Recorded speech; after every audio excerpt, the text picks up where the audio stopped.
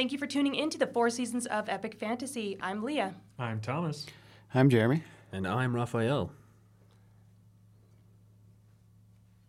And today we're going to be talking about food in fantasy. I often, just kidding, I never fantasize about food. In fact, I fantasize about not needing to eat food anymore. I'm fantasizing about food right now because I haven't eaten today. I literally read cookbooks for fun, so I love food. All right, so yeah, food and fantasy. Leah, while we were planning this episode, you made some interesting points about food and its relationship to preserving, what'd you say, cultural heritage? Cultural, yeah. So food is oftentimes a really big part of people's cultures, as well as a really big part of religion.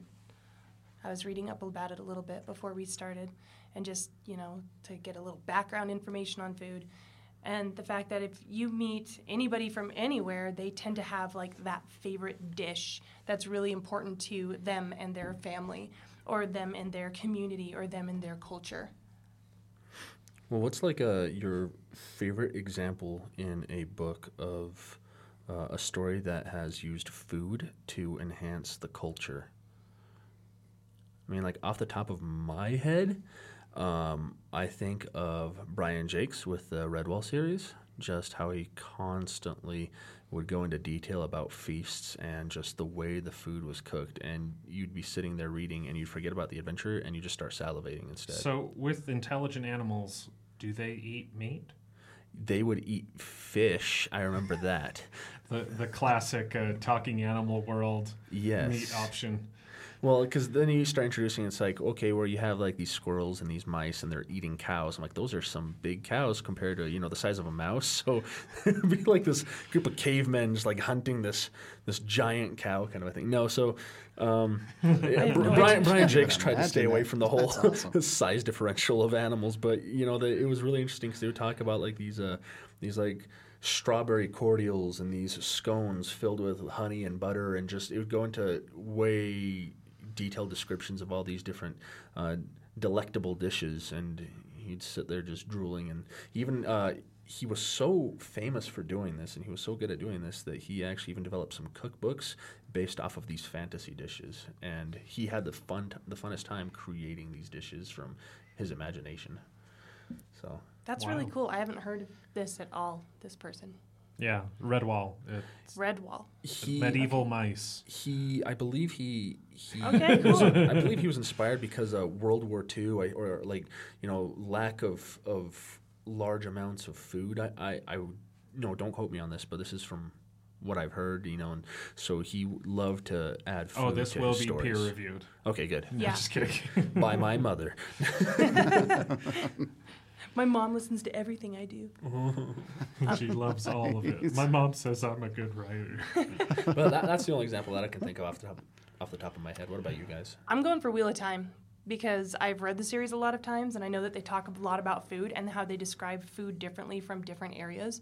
So wherever the characters are from, like this place has really spicy food, and this place tends to have really sweet food. And one of the times where one of the main characters is introduced to a lemon is actually pretty funny because they'd never had lemons before, So another interesting example, speaking of Brandon Sanderson adjacent, is in the Way of Kings or the Stormlight Archive.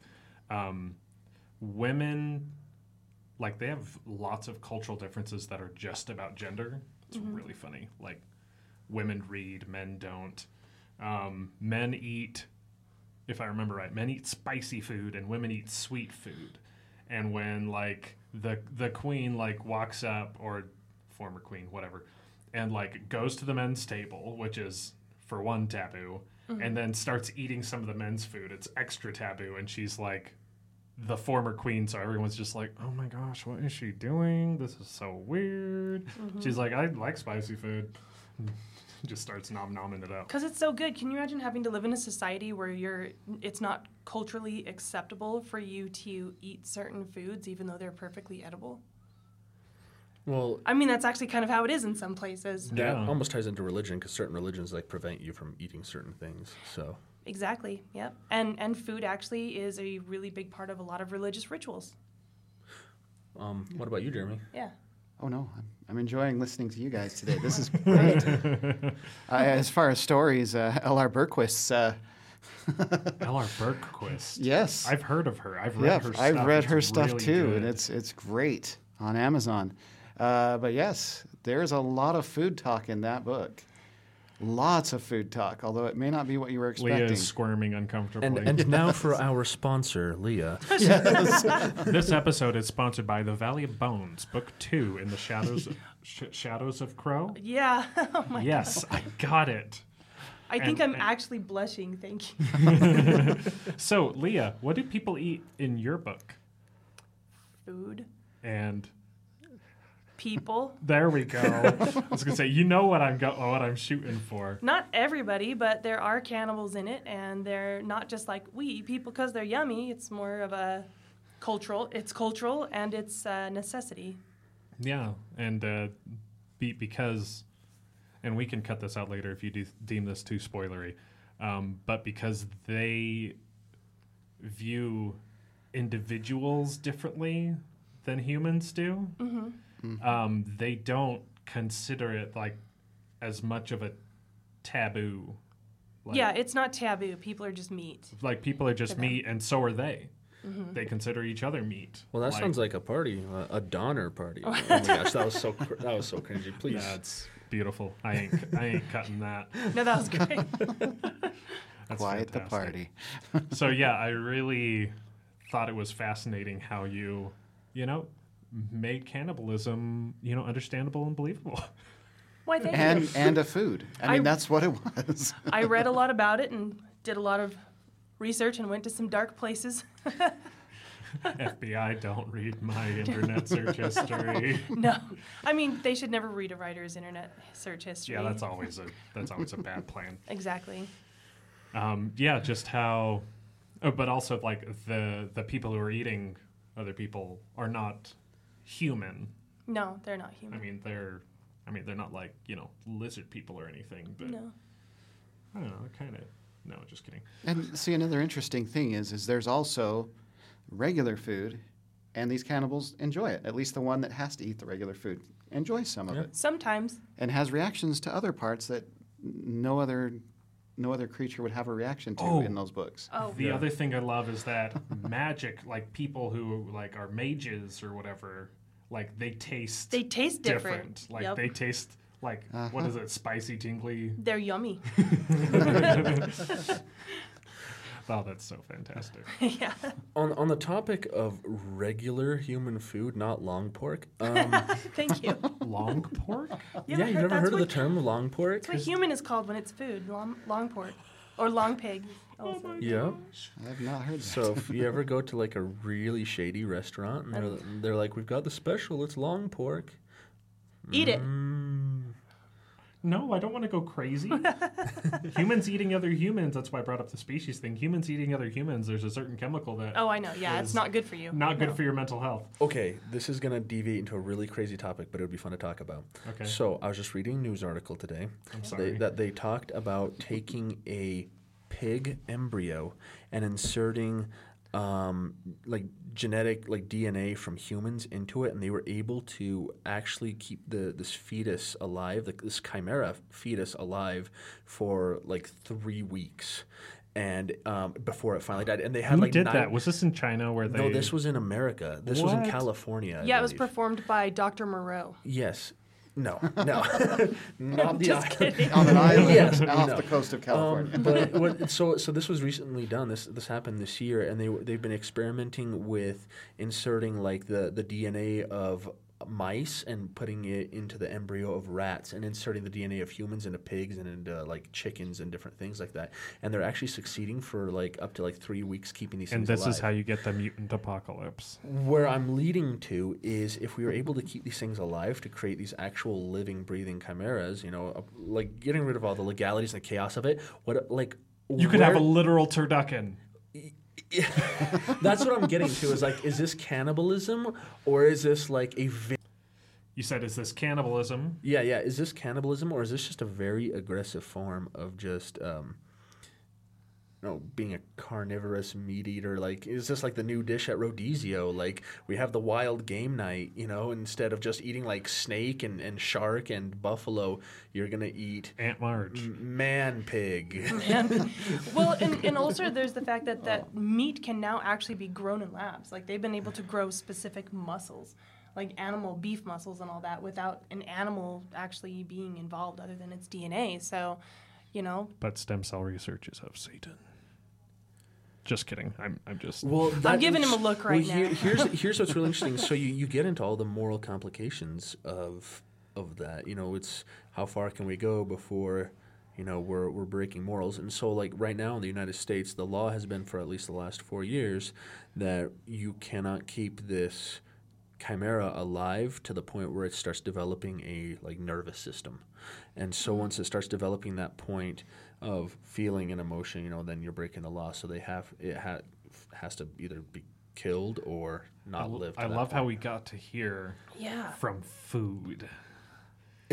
I know he started talking about this, and I was like, "Are we eating these embryos? Oh my gosh. When they have to terminate it, do they become like?" In other news, they found gnocchi? some good genetic markers for like teeth and like tails and stuff like that in birds, like chickens. So you may be eating a mini dinosaur any I mean, I've kind any of figured decade out now. anyways. Okay, well, continuing genetics, imagine just taking, the food that you have, and we've been doing this for hundreds of years, and just genetically modifying it to be better. And obviously we've done that with fruit, with vegetables, even with animals, through breeding. Mm-hmm. But, I'm trying to take that concept into a fantasy story, using anything from magic to genetically modify food to be more delicious. And there's so many concepts that you can go through with that. Isn't that what Leah we is do? grinning evilly over Yes, here. I know. Isn't this- Because I kind of did something along those lines.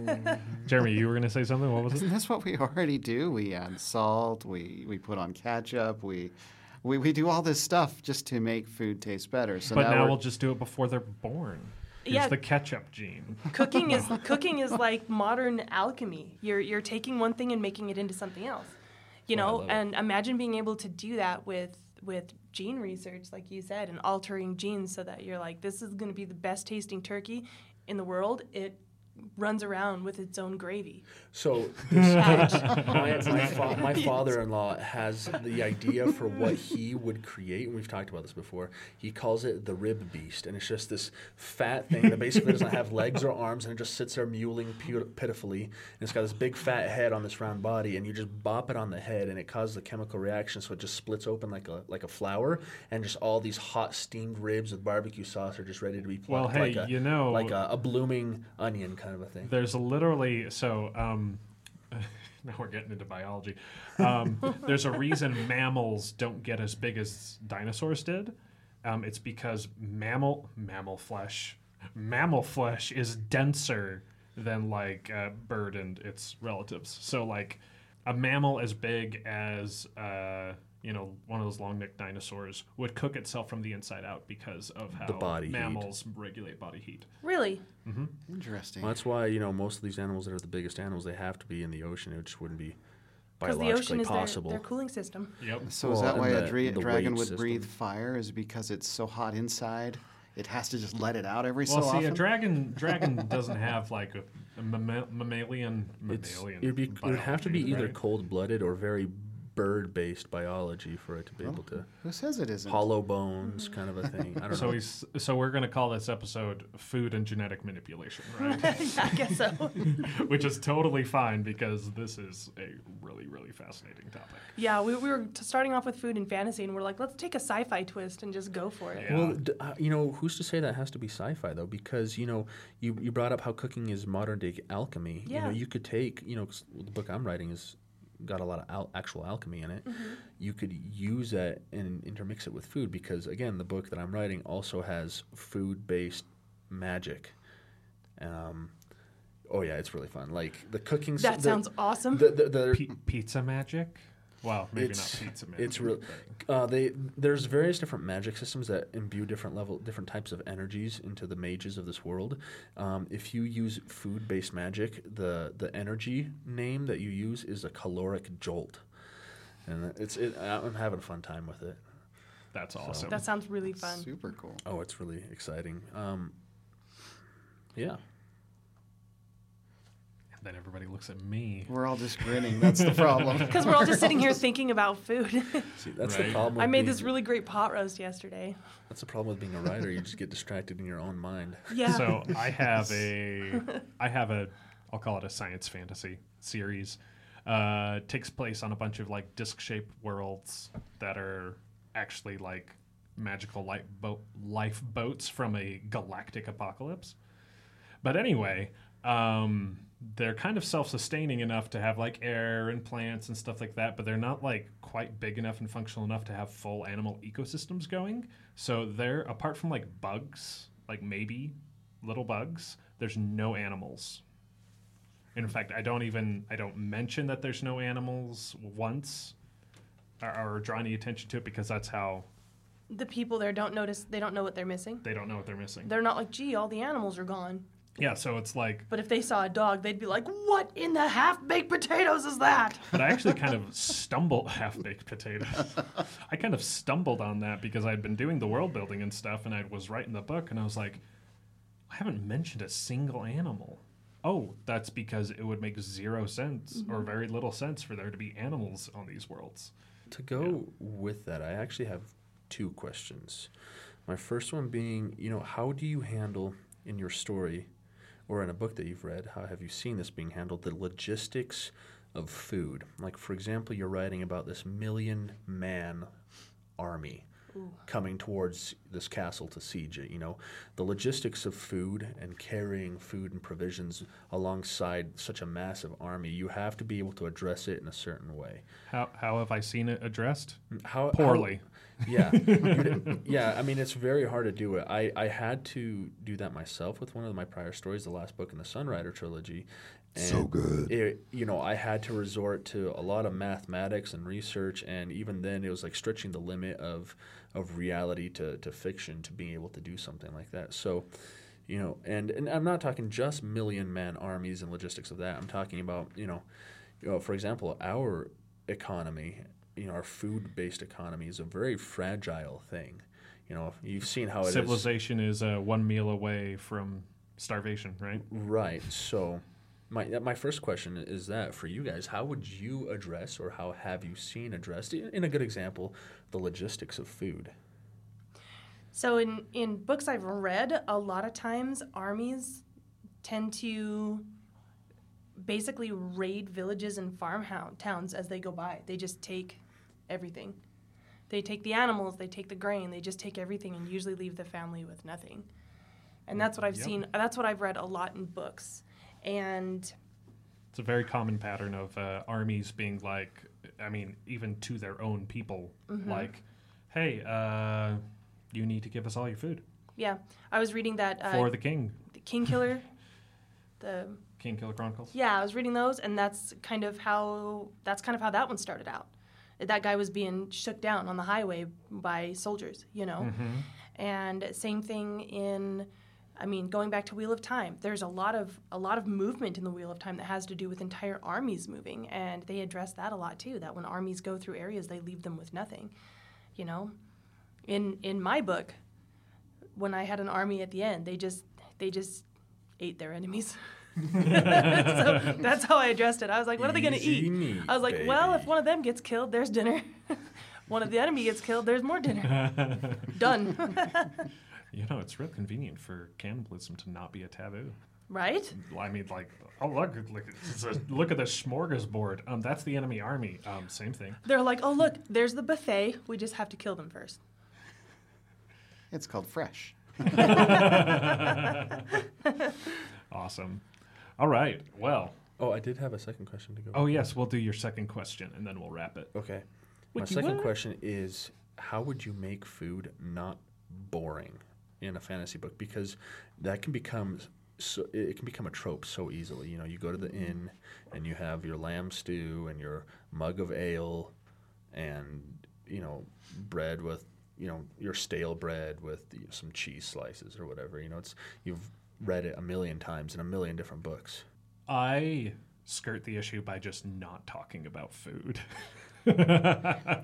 For me, it kind of depends on where they're at. I've read a lot about foraging, and I've like gone up into our mountains here with little books on what you can eat, and I've foraged for nuts and berries and roots and all that stuff, and I've learned a lot about what you can make, and I've also learned about ways that you can get like natural salt and natural sugars. So I think it just depends on what your character's knowledge is. Now, if you're talking about going into an inn or something like that, I think you also have to think about what kind of spices are available in the area, in the region, and how much do those spices cost? We underestimate the value of spices nowadays. Like, I people know. fought wars over the trade of spices. That's a really good point. Like, there's this huge joke I read on Twitter from some, it was a British person. They were like, we conquered the world to get all the spices, and then we got bored of the spices, and now our food is bland. Well, you think about spices like saffron. Saffron is worth more than gold in most places. Wow. I mean, have you ever bought saffron before, like real saffron? No. You can get it's so expensive. It's you really can get expensive. like for $20, you will get like 3 or 4 little saffrons. They're the And- little stringy bits in the center of a flower, and they Yeah. only bloom like once every, I don't know, like once a year, once every couple of years or something, and they have to go and hand pick them with tweezers. And in a lot of countries where saffron is grown, it's actually considered a federal offense sometimes to grow and or sell fake saffron. Like you could be Wow. put to death for it. Dang. It's really good in rice, though. Oh yeah. I've never had saffron. Because it's expensive. Maybe not. I don't know. I don't know what cultures use saffron. It's for seasoning. They put it in rice sometimes. They put it in even like different types of Curry? Indian? Yeah, it's Indian? used a lot in not in curry, but in a lot of like Middle Eastern cooking, for instance. Well, then maybe I have had something with saffron in it. Probably. It was probably an expensive dish.